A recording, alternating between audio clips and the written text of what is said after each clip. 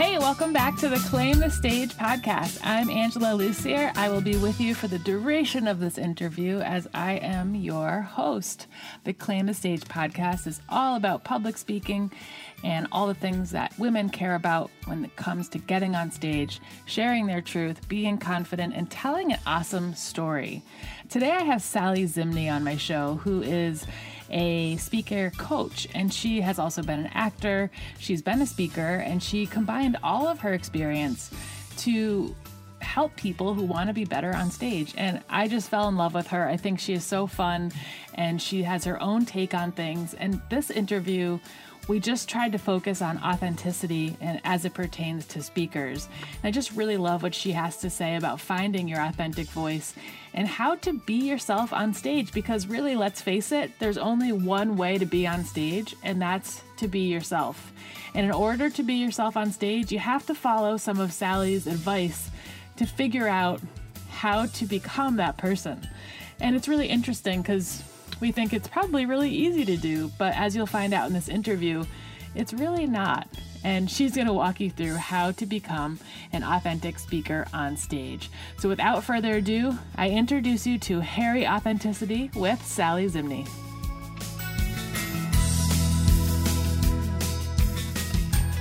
On today's show, I'd like to welcome Sally Zimney. Sally is an award-winning speaker and longtime presentation coach with a passion for helping purpose-driven people create and deliver talks that move the world. She's the host of This Moved Me, a podcast and blog on the art of public speaking, and has had the privilege of interviewing some of the biggest names in the industry while sharing insights and inspiration with her audience. Sally has spoken in front of thousands of people, coached hundreds of people on their talks from all over the world, cheering them on to become more confident and compelling communicators, and has been featured on dozens of podcasts and blogs as an expert in the field of presentation skills and development. She knows that speaking can be scary, so she makes it her deal not to be. Sally, thanks so much for coming on the show. I'm so excited to be here with you, Angela, my fellow Wonder Woman. That's right. That's right. How do you make it your deal not to be scary? What do you do? Is it like a costume? Wouldn't that be great if I just showed up in a costume? Yeah. I think that could be really scary, actually. Depending, I suppose. Yeah. It's from what I understand and what my clients have told me over the years is that I'm an approachable person. And so I really try and keep that to the forefront, that my job as coach is to be really connected and to get to know the people I'm working with. One of my kind of mantras that I say over and over is we invest in each other before we invest in our talks. So I want the relationship between me and the people I work with is the utmost importance. So I want to know what's going on in your life, what's going on with your family, how are your kids, what are you stressed about? Not that it's therapy or anything, but are they lying on a couch, or how is that? Right. What's the setup like? Whatever works. No. I have a question about that. I think that's a really cool approach, especially because you're going to be digging into all different parts of their life. And so to just start kind of getting things out in the open is a good way to do that. Is that something someone taught you to do, or did you figure that out over time? Well, yeah, I figured that out over time, because as I started coaching people, I realized if I wanted to give feedback, really good feedback, we needed to have this strong relationship. And they needed to know I had their best interests at heart, that I cared about them, that I get them. Because if I can see things through that lens and they understand that and know that, then we can take bigger leaps together. We can take bigger risks together. We can have bigger conversations about the difficult things. And so like any relationship, when you have that sort of trust, you can go to different places. And so, yeah, I had enough experiences where that relationship didn't exist, where we didn't have the kind of time and space to really invest in our relationship as coach and speaker.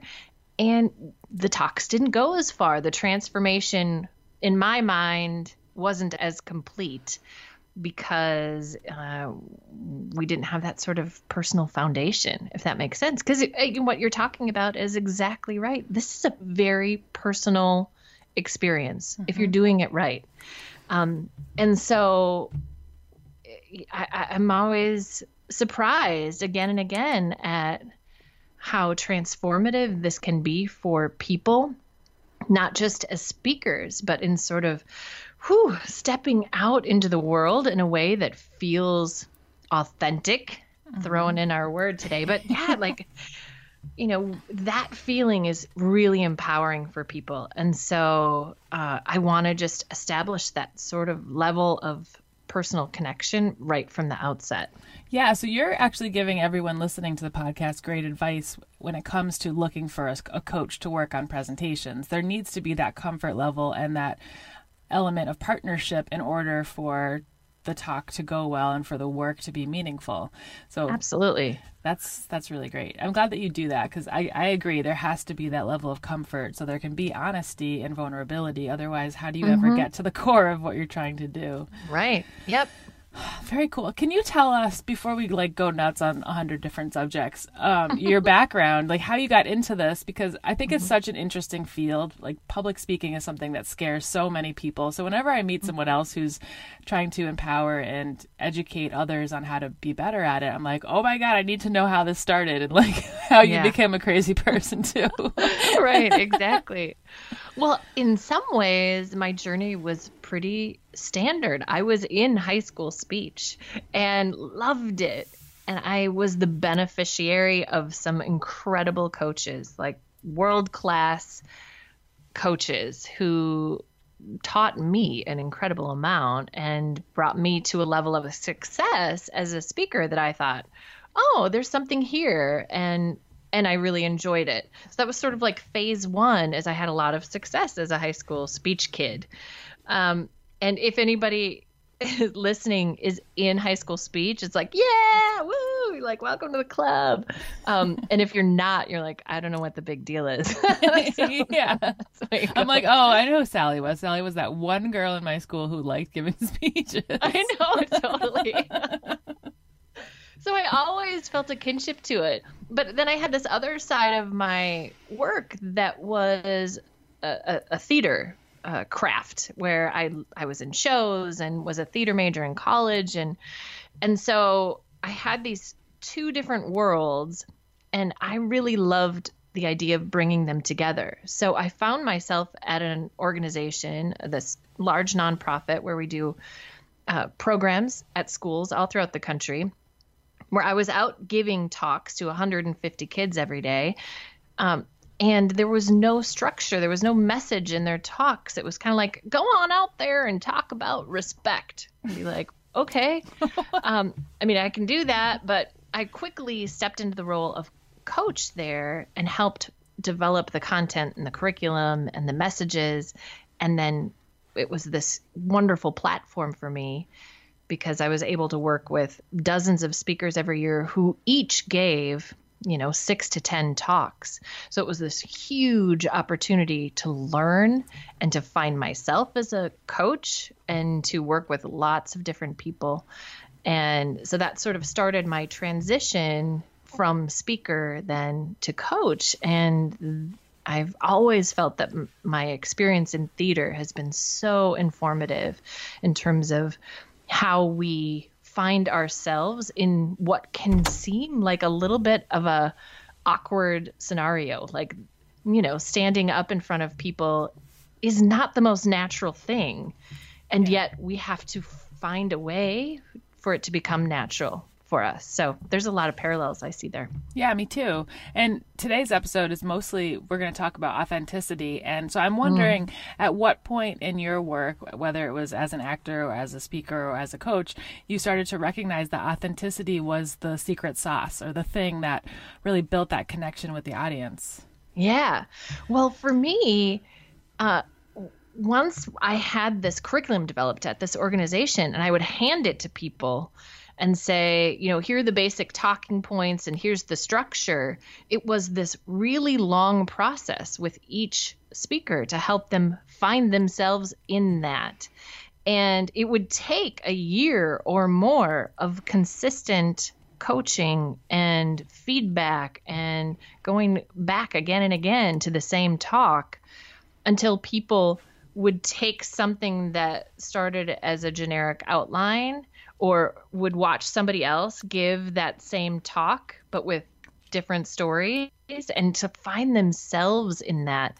And so watching a speaker go from it's up in their head and this is like they know the idea of what they're supposed to be doing, and watching it travel down into their body and was just moving as a coach. I mean, I'll never forget the first moment I saw one of my speakers who worked his butt off, but he was not a natural speaker. He was a youth worker. Like, he loved kids.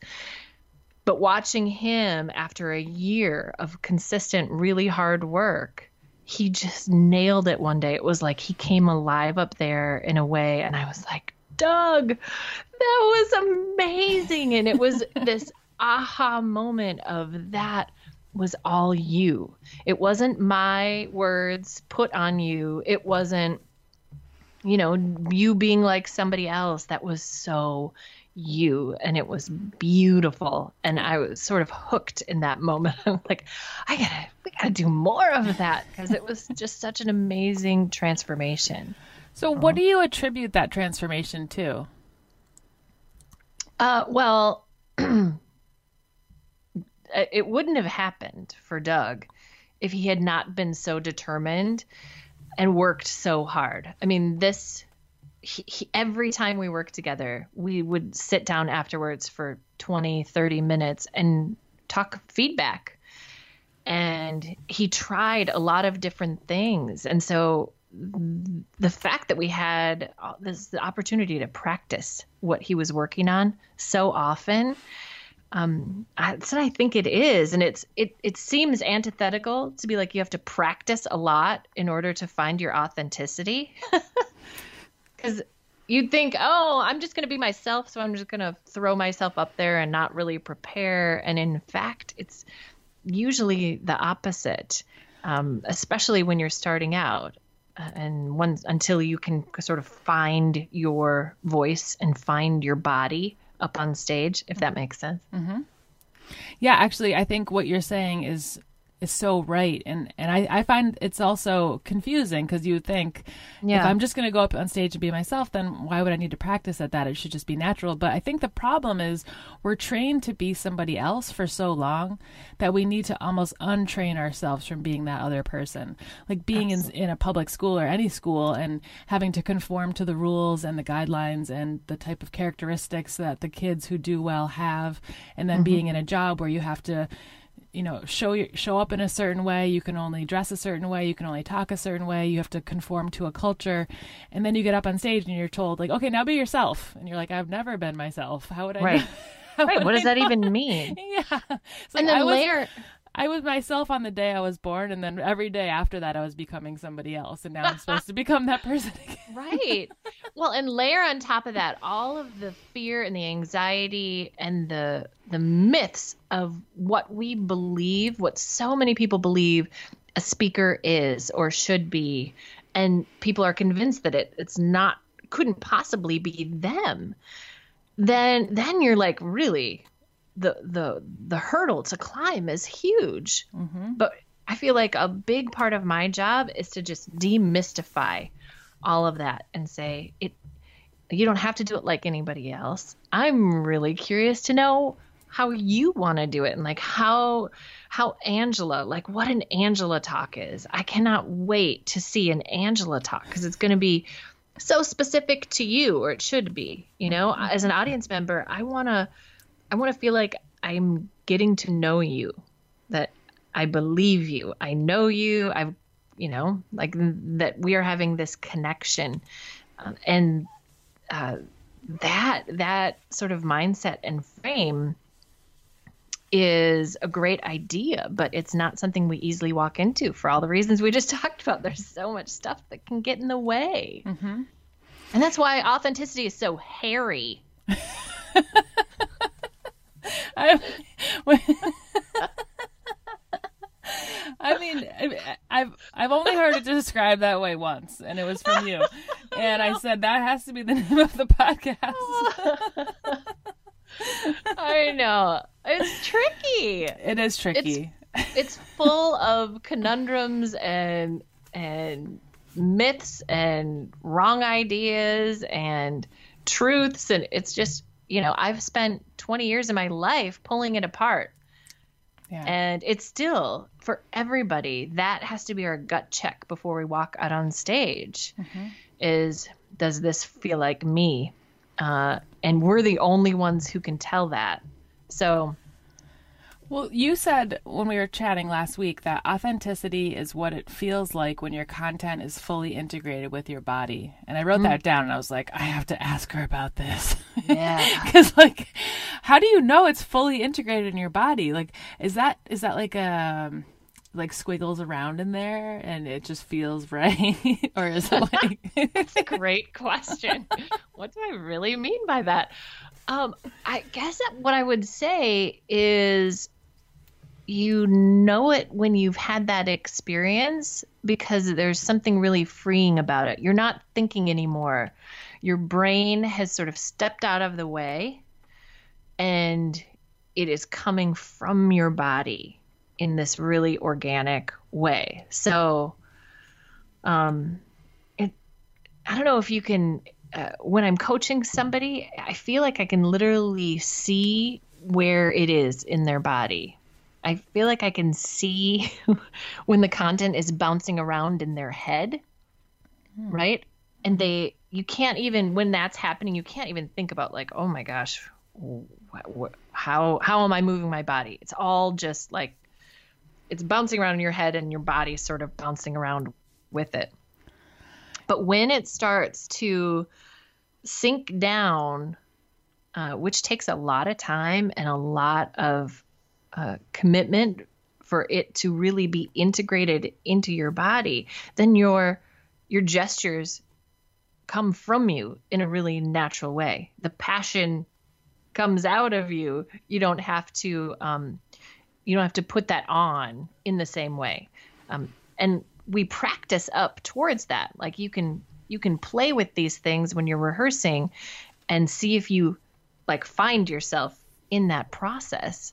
Because what a lot of people find is it feels silly at first, and then eventually they start to sort of know themselves in that experience. I don't know if I'm making any sense at all. You are. But, and okay. So I have a follow-up question, because I think there's two schools of thoughts on this.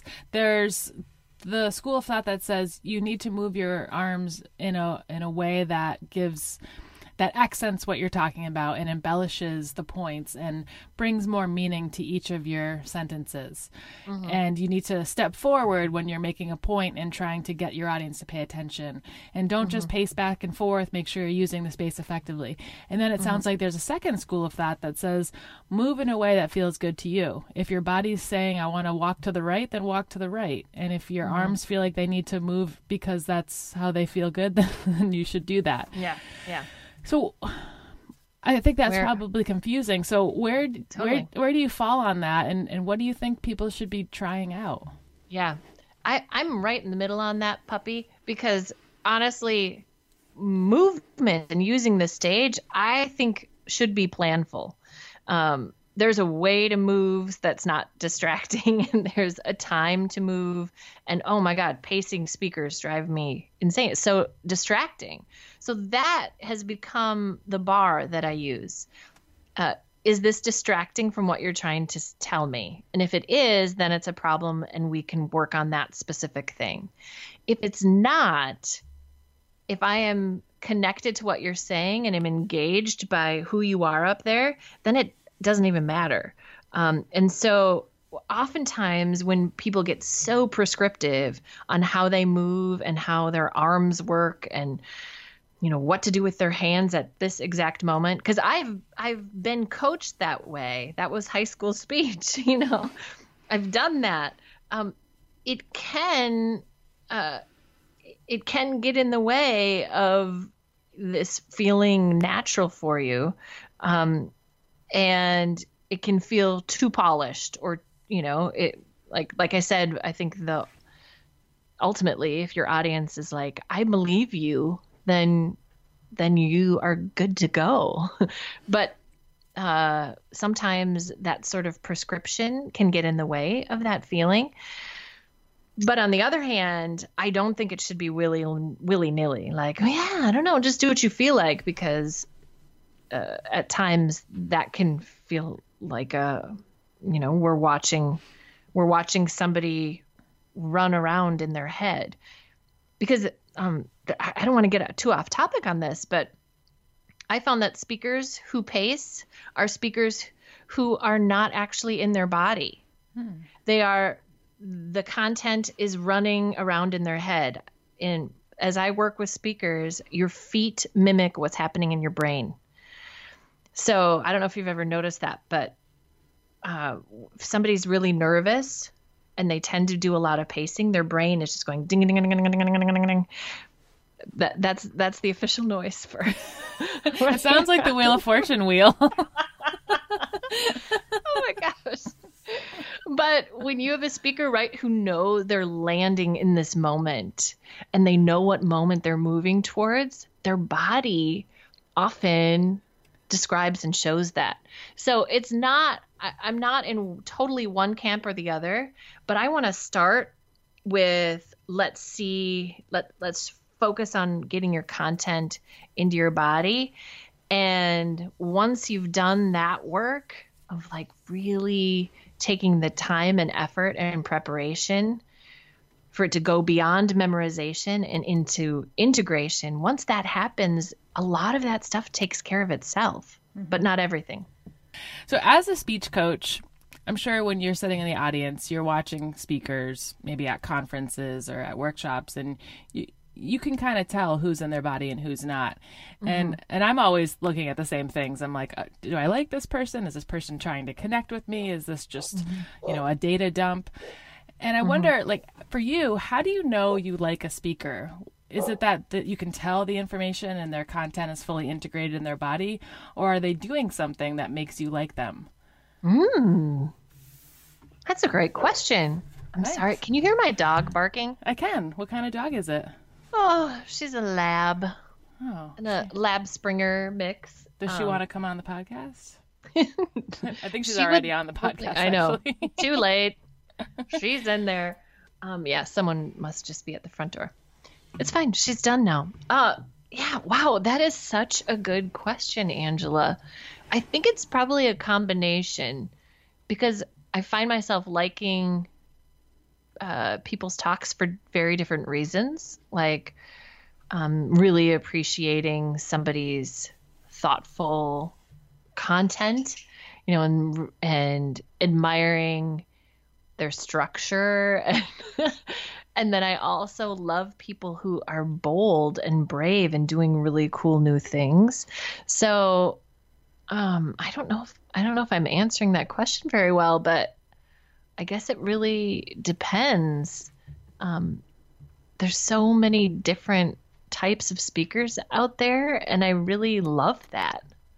Yeah, absolutely. Yeah, I could never say there's one thing either, but it's kind of like that they're doing their thing really well.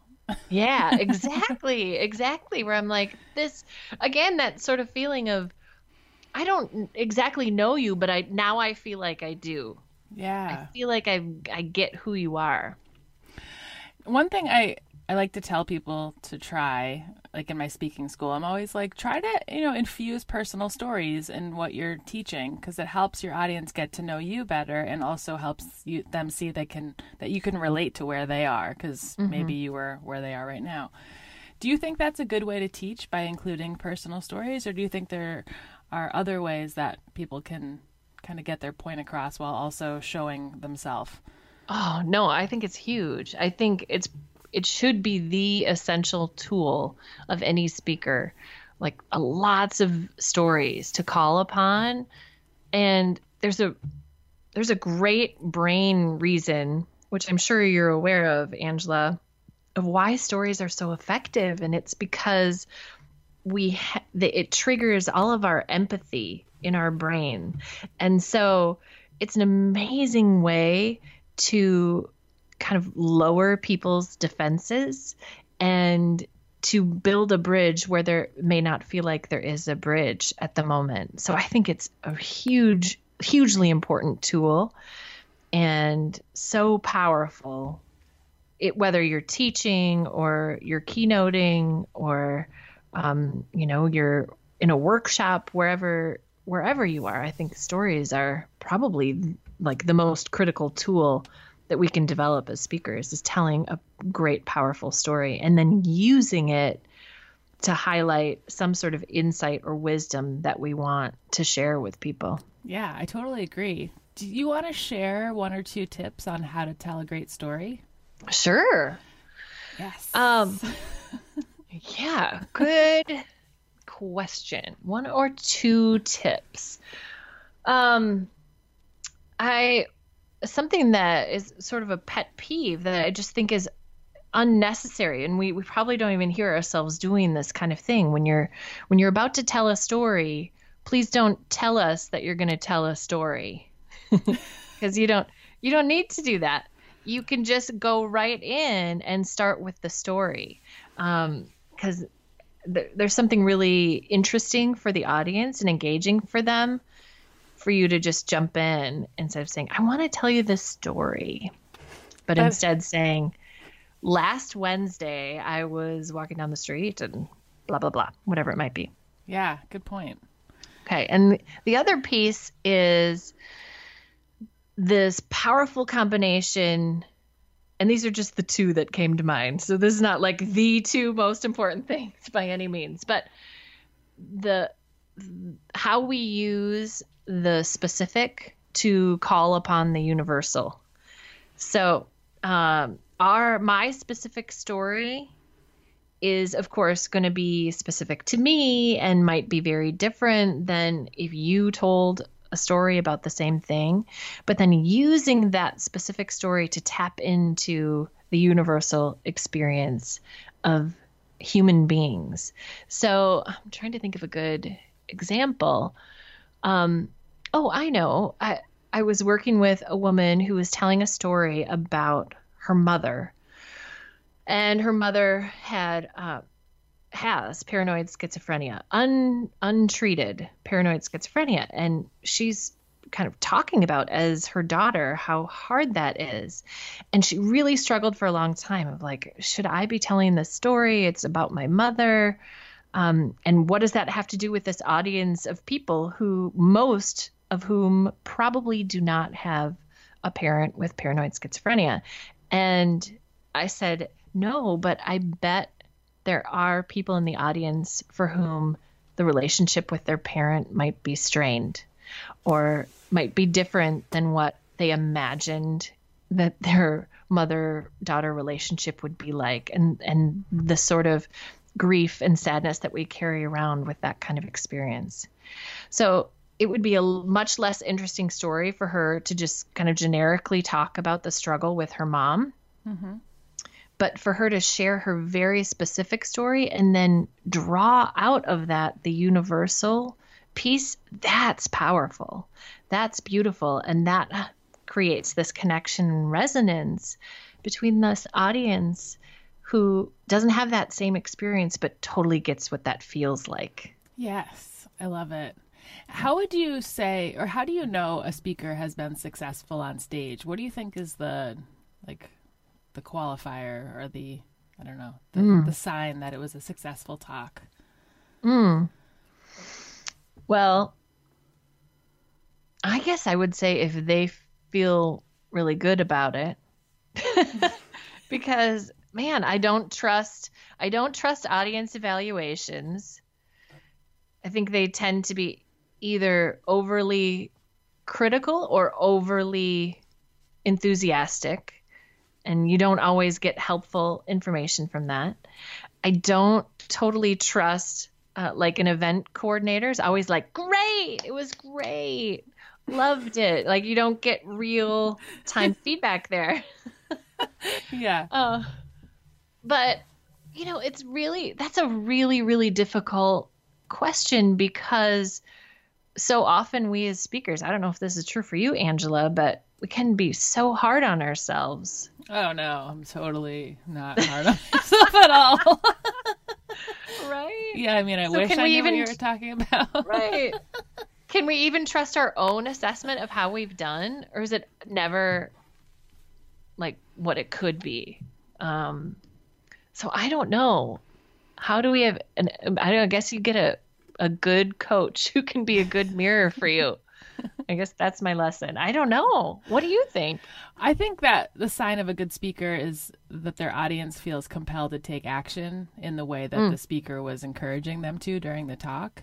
Yeah. And there's really no way for the speaker to know whether or not their audience took action unless they like literally drive home, like follow them home and, right. like peer inside their windows. Yeah. Which I'm not recommending that, but I do think that if you're really clear in your talk about what you're teaching them to do, and at the end you reiterate it and ask people like, who here is going to take a step in one of the directions I talked about here tonight, or is going to try one of the things I talked about, and you get people to raise your hand, it's almost like you're having them sign a contract in some way, and that's probably increasing the chances of them doing it.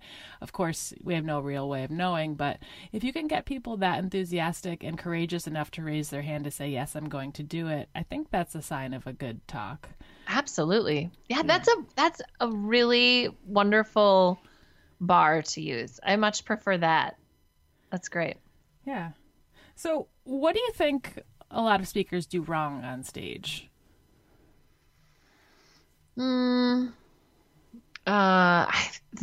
biggest sin is way too strong a word, but that I think I see with speakers is the overly polished speaker who could be giving the same speech no matter what audience they're talking to, what sort of format they have, what kind of space in responding to what the space is like, or adjusting to that space or not adjusting to the space.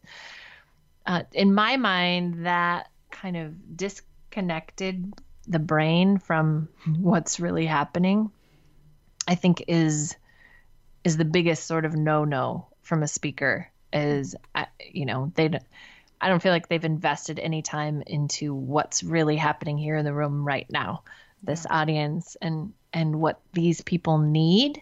So it's not serving their audience. I guess that would be a big no. And I was at a conference last week. I think it was last week. And it was an amazing conference, but I could not believe so many speakers just like rambled through their content. And I walked away. I was like, I do not know what they want me to get out of this. And that just bums me out and makes me sad, because these are incredibly talented, powerful people, but who did not really sort and think through, how can I structure this so that there's edible pieces for people and people can find themselves in the talk instead of feel so overwhelmed and lost, like information dump talks. Ugh. Yeah. No, thank you. Yeah, actually, I was at a conference a couple weeks ago too. It was a women's conference, and there were probably 200 people there, and probably 15 or so breakout workshops, and 3 or 4 keynote speakers. And that's a long day. We were there for like 8 hours, and I was shocked that none of the workshop presenters did anything to get us out of our seats or get us talking to each other. Yeah, I'm like, hello, like, we're sitting here all day. Why don't you give us a chance to actually like interact and be part of this conversation instead of just sitting and staring for hours and hours and hours? Yeah. And totally. like, that's like speaking 101, like know what your audience is going through, where they're coming from, what's on their mind. Everyone's sore. Right. Everyone is sick of sitting in the chair. Stop it. Can I tell you about one of the amazing talks I saw at this conference? Yes, please. Because I think it was so cool what he did. The speaker is a man named Hank Fortner, who I've had on my show actually, and he's unbelievable. He's such an amazing speaker, and he was the final speaker of the conference. So expectations are high for this person, right? Who's closing everything out. And I knew something interesting was going to happen because they had plastic down on like the front half of the stage. And he came out in this white suit, head to toe, white suit. And then he had paint in the front of the stage. And his talk was about how, what different colors represent for us in our lives. And he would kind of talk about the characteristics of the color blue, for instance, right? What blue on the positive side means like loyalty and the earth and like all these beautiful ideas. But blue also means sad, struggling, remote, like morose, sort of all these things. So he asked for people in the audience, like, who's a blue person? He's like, we put our colors on each other. And he said, I want you to come up. And he just picked a few of the blue people. And they came up and they dug their hands in the paint and then wiped it on his white suit. And while they're doing that, he's talking to us. Like, I was so impressed by his ability to stay focused and engaging. And he's a very compelling speaker. And these people just delighted in doing it. They're like, oh, this is so cool, right? And it got everybody, like all these people up on their feet, walking up on stage. And he was showing, obviously, what he was talking about. And I just love that he did not come out and because he could have just come out and given an entertaining keynote speech and it would have been like, yeah, that was really good. But I love that he just broke some rules and said, I'm going to do this a little differently and, push the space. The space was very nervous about this talk, understandably, but I just really appreciated him putting in a little time and energy to do something different. Yeah, I love it. Yeah. Like we as speakers, we can do different things. We do not have to be held in by the conventions of what everybody else has always done. Yeah. Can you share a story of one of your clients and how you help them do something different or share a piece of advice so that maybe the listeners can think about how they could be doing things differently? Well, I don't know. This was not a client of mine, but a friend of mine who's a speaker. And she went to the effort, and this is kind of out there, but she does trapeze work. And she said, I want to find a way to bring my trapeze work into this talk. She's like, is that insane? And I was like, I love it. I think you should gotta do something. That's so amazing. But it was kind of like this Hank Fortner talk. She was giving this real life example of what risk looks like and how freeing it can be when we step off the edge and go for it. And so that sort of risk taking can be so moving. And it doesn't have to be that extreme.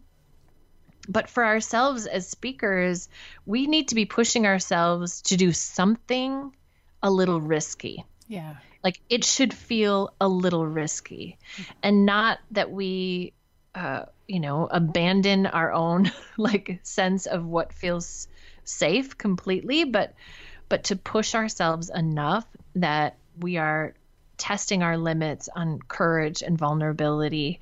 And because through that process, by taking those kinds of risks, we will find our authentic voices and share them, more importantly, because most of us know it deep inside, but like sharing it requires us to take a risk and to really be vulnerable. So I'm always cheering on anybody who's willing to take a risk, whatever that means for you. Yeah, I totally agree. Can I tell you a story about a time I took a risk Yes. I think I might have told this story on this podcast before, but I'm going to tell it again. Good. I was giving a presentation for an MBA class at a major university about personal branding. And at that time, I had these 5 dresses I had made for me for my business, and I had my logo stamped on them, and I wore them every single day. And so I always gave speeches in them. But on that day, I was like, all right, I'm going to wear one of my dresses, but I'm going to wear like not a pantsuit, but like a blazer and a button-down shirt with a long skirt and these really ugly pumps. And I'll just like start presenting in that. And then halfway through the talk, I'll take off the button-down shirt and the skirt, and it'll reveal my dress underneath. And it'll be about personal. That's awesome. It'll be about, revealing your true self to the world. That's amazing. In my mind, that was a really great idea. Until the moment you went to slowly unbutton your blouse, was the audience just like, what is she doing? Yes. And this is like, I love it. The professor's there, the TA, like 20 corporate employees who are all getting their MBA. Oh, God, it's so great. And I'm just like, oh my God, what am I doing? And I just started unbuttoning it. And I was just looking at the floor because I could not make eye contact with anybody. You are amazing. It was, they will never forget it, though. They will never forget it. You're right. They haven't, because they still email me about it. That talk was like 6 years ago, and I've run into them sometimes because the school is near where I live. So sometimes I'll see some of the students at networking events and, mutual friends. And they're like, I remember that workshop you gave. When you started stripping? Yeah, when you took off your outfit. Best. Yeah, so thanks for that. And it's funny because like they had a much different experience than I did. They were like, some people have said, I felt like you were so courageous for doing that. Your face was bright red and you looked like you were totally regretting it when you did it. But we all applaud you for trying. Aww. So anyway, what I learned from that was, think through what it's going to actually feel like to do it on stage, because it might be a great idea in your mind, but when you get there, it's probably a little bit different. And don't be afraid to take those risks, because, when I left there, I felt mortified, but they all had a very different experience. Right. And they appreciated it. So I totally agree. Take risks on stage and experiment with that stuff, because that's what you learn, like what your real presentation style is. Absolutely. Yeah. All right, let's jump into our lightning round. All right. 5 quick questions with Sally. That's what we call it. Number 1, what's the number 1 piece of advice you have for women who want to be well-known speakers? Okay, so I have to tell you, I wrote all this down because I did just a little preparing. I wrote all this down before we started talking, and I'm looking at it, and it's totally reflective of what we're talking about. Oh. So, okay, ask me number 1 again. That's okay. What's the number 1 piece of advice you have for women who want to be well-known speakers? Okay, I wrote be bold. Yes. Don't Okay. be afraid to piss some people off if you need to. Just be bold. Go for it. Cool. And number 2, do you have a personal operating philosophy? And if so, what is it? This sort of stumped me. I wasn't sure. But in high school, it was work hard, play hard. And that still resonates with me. Cool. How do you play hard? Do you have a favorite activity? You know what? I have a wonderful group of friends, and we all happen to live within the same 2 miles of each other. And we like to dress up and have crazy parties. In costumes? Yes. Oh my God, you do wear costumes. Beach parties in the winter. We dressed up. We rented a limo a few times and pretended like we were a wedding party. And we went to the Goodwill and got old bridesmaid and wedding dresses and drove around town like one of us got married. Stuff like that. Oh, that's really perfect. Fun. Okay, I need to come out to Minnesota sometime. Yes. Obviously. Super fun. Obviously. Number 3, what advice would you give to your 25-year-old self? Simple. It's okay if not everyone likes you. Yeah. Number 4, what advice do you have for... Still working on that one. Right? What advice do you have for your 75-year-old self? Keep dancing. Any That's kind of it. dance or just like dancing in general? Yeah, just like feeling it. Go for it. Yeah, cool. And number 5, if you had to pick one object to represent yourself, what would you pick? I would pick a Sunshine Care Bear. Oh, yeah. That's so nice. Why would you pick that? Because I'm a pretty sunshiny person, and I loved the Sunshine Care Bear when I was little, and so yeah, that just popped to mind. The Sunshine Care Bear. Cool. And lastly, what does it mean to you to claim the stage? I think it means to be fully yourself and to own that experience, own your experience up on stage, and as you share that with people. Cool. I love it. I just remembered about an hour ago I was at physical therapy for my knees, and I was telling my physical therapist about my podcast, and he said, "What's it called?" And I said, "Clam the Stage." And he goes, "Clam the stage?" Nope. That's not called clam. Clam. Like clam up? What? I don't get it. He thought it was about fishing. So anyway, is there anything you'd like to share with my audience? Like, do you have any events coming up or any cool things that you just want to make sure everybody hears about? Well, I do have some really cool events coming up. I've got a local one here in Minnesota that I won't bother telling you about because we're probably a handful of people listening from Minnesota. But at the end of November, beginning of December, I'm doing a 2-day retreat called the Movers Lab Retreat. And it is for speakers who are working on a talk right now that just needs a little more guidance and mirroring and love and attention. So maybe there's a talk that you just haven't found your groove with it yet. It's maybe the one that you don't love doing, or maybe it's a brand new talk and you would love to have an audience. So this retreat experience is for just a few people, probably about 5 people, depending on the kind of cohort that I can build. And we will dig into these talks together, workshop them, give each other feedback and love and support and encouragement, and launch it on the second day in a better place. So check that out. So cool. And that's in a cabin. Yeah, it's at my parents' cabin in Wisconsin. That is so awesome. I know. It's an amazing space and it's beautiful, and I'm so excited to have this small group of people there and to go walk through these few days together. I'm really pumped about it. So if that sounds like you, if you've got a talk that you've built but you're not loving it yet, we're gonna push it to the next place. Awesome. How can I get information about that and more information about your work? Yeah, it's all over on my website, thismovedme.com.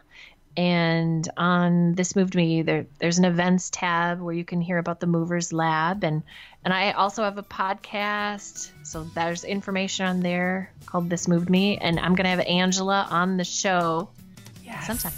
We're going to do it. Yeah. Can't wait. I know. Me too.